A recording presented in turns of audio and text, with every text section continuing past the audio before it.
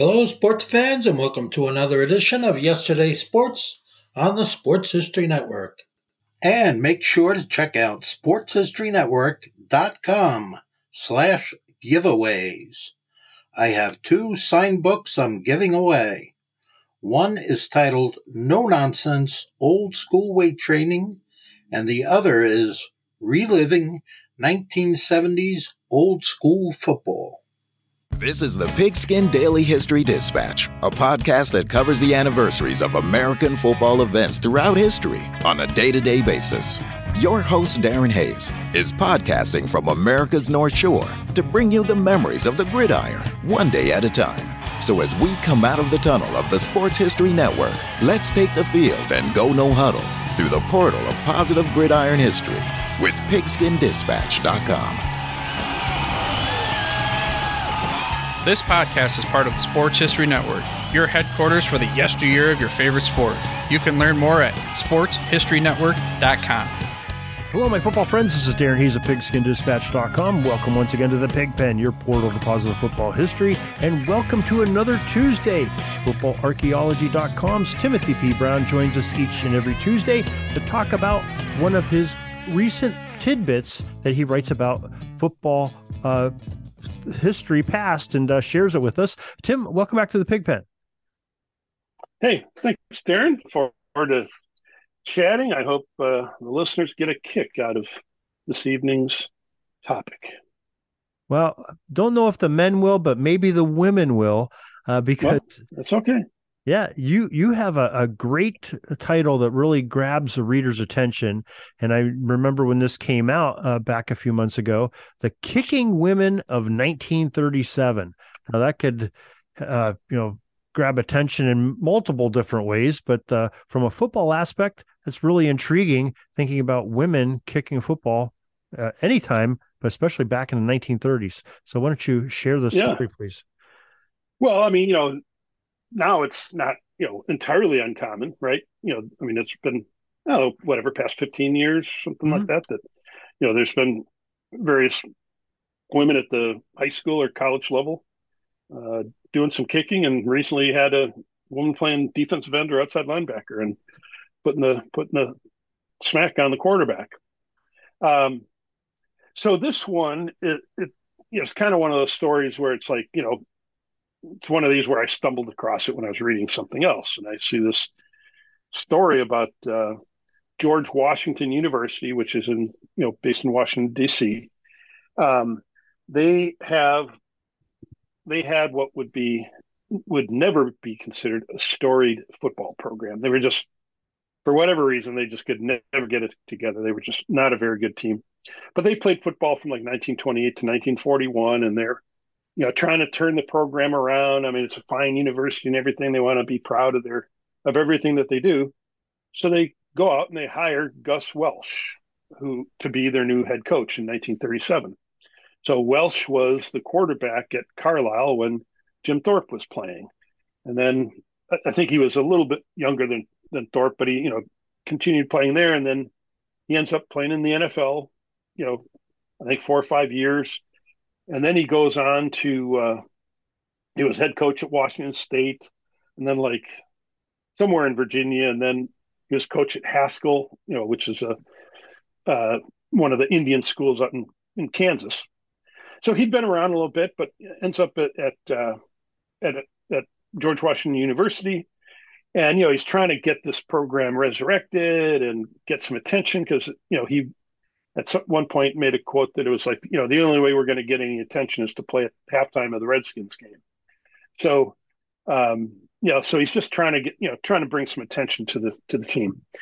And so, in October of 37, this story starts floating around that he's got a co-ed, so a woman who's attending George Washington, who's going to kick for him, kick extra points. And it kept popping up in the paper. Oh, she's gonna kick in the upcoming game or this Saturday, and then it didn't happen. And it goes on a couple 2-3 times, and and there's even I found one photograph that was in the newspaper of him holding the ball. So Gus Welsh holding the ball, and This kicker was supposed to be a barefooted kicker, but there's this woman wearing a skirt, and she's got shoes on, but she's still, so publicity kind of picture. But it kind of just goes on, and it's going to happen, and the student body votes for it. They're in support of this program, or having a female kicker, and then kind of at the last minute, the faculty says no go. They would not allow one of their women students to participate in the football program.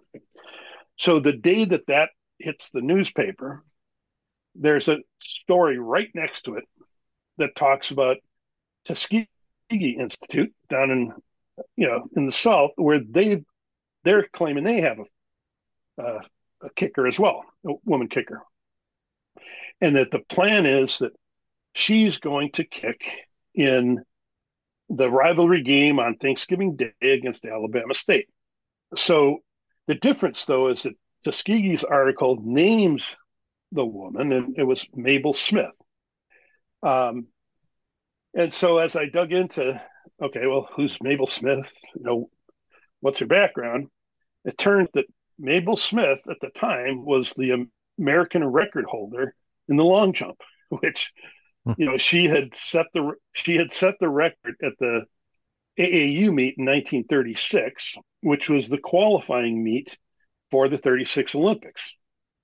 And unfortunately for her, the women's long jump was not an event at the 36 Olympics. It didn't come into like 48. So she would have been the U.S. rep had they had the long jump at the time, but they didn't. So she held that record. I mean, it was an amazing jump, and she held that record into the 1960s, and she set it in 36. That would have been the Berlin Olympics, right? Where Hitler, that's right, Jesse Owens exactly. set the.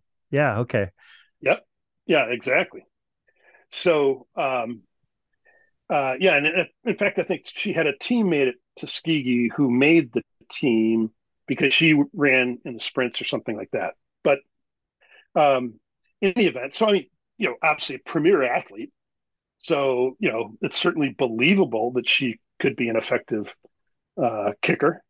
And then, as it turned out, on game day, she was on the field, but she was only there because they were recognizing that year Tuskegee had won the AAU championship, which was not just colleges. It was, any club teams, anybody at the time. They were the, national champions for women's track and field. And so she was on the field to be recognized for that.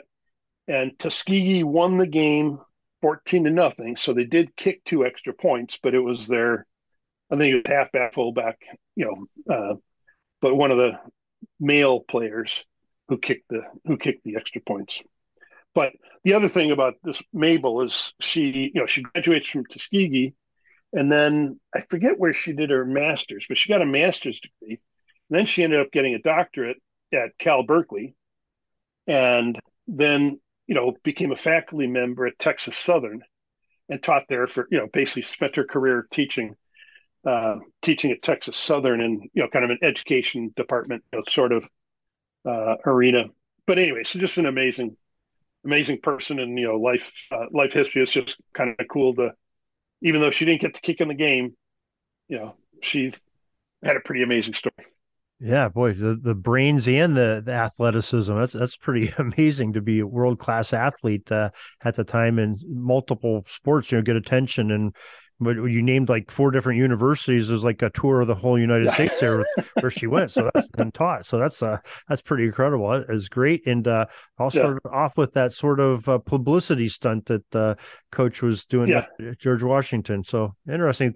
That's kind of ironic that you found those in the same newspaper side by side of a woman kicker. So very, very. Yeah. I mean, I suspect what happened is, I don't know if Tuskegee picked up on the George Washington thing, or they were just kind of going to do it anyways. But I'm sure the editor found that second story and said, "Okay, let's put these 2 together." But so I was fortunate enough to find the one, and then that led me to the second one, because otherwise it was kind of like, it's a much better story with the Tuskegee side of it. Right. So Most definitely. Well, Tim, you have some interesting items like this each and every day on some great football past stories and, just interesting little tidbits that you call them, appropriately. And maybe you could share with the listeners where they too can join in on the fun and read these tidbits each day. sure. So just go to www.footballarchaeology.com. That's a Substack application or newsletter blog site. And so if you do that, you can subscribe, and you'll get an email at 7:00 Eastern every night, and you'll get the story delivered to you that way. Then read it at your leisure. You can also follow me on Threads or Twitter, where I go under the Football Archaeology name, and then, or if you have the Substack app, then you'll get it in your feed that way as well. Well, Tim, so lots of different ways, whatever works for you. Yeah, it's great variety, and no excuse not to be able to get it, whether you're on the go or at home or want to catch it a couple days later or a week later or a year later. So I find myself going back through some of the ones I read a year ago, and they're still interesting because they're evergreen, their history, and fascinating stuff, and you do a great job. So we appreciate it.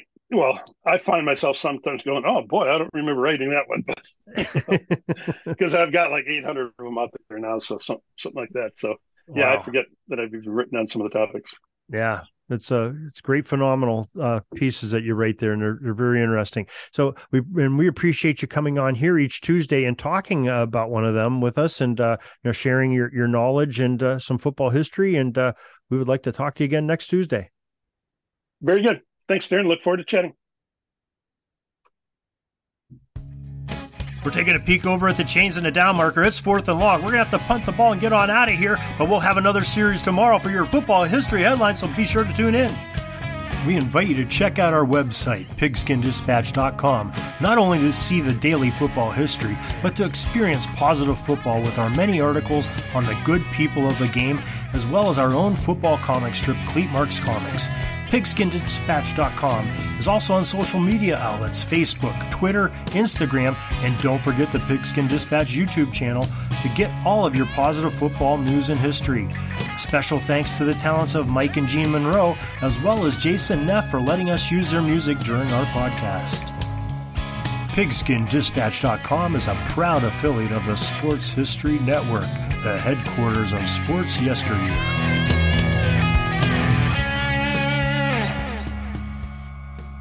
Hey there, football fans. This is Ross, the host of the Pigskin Tales podcast.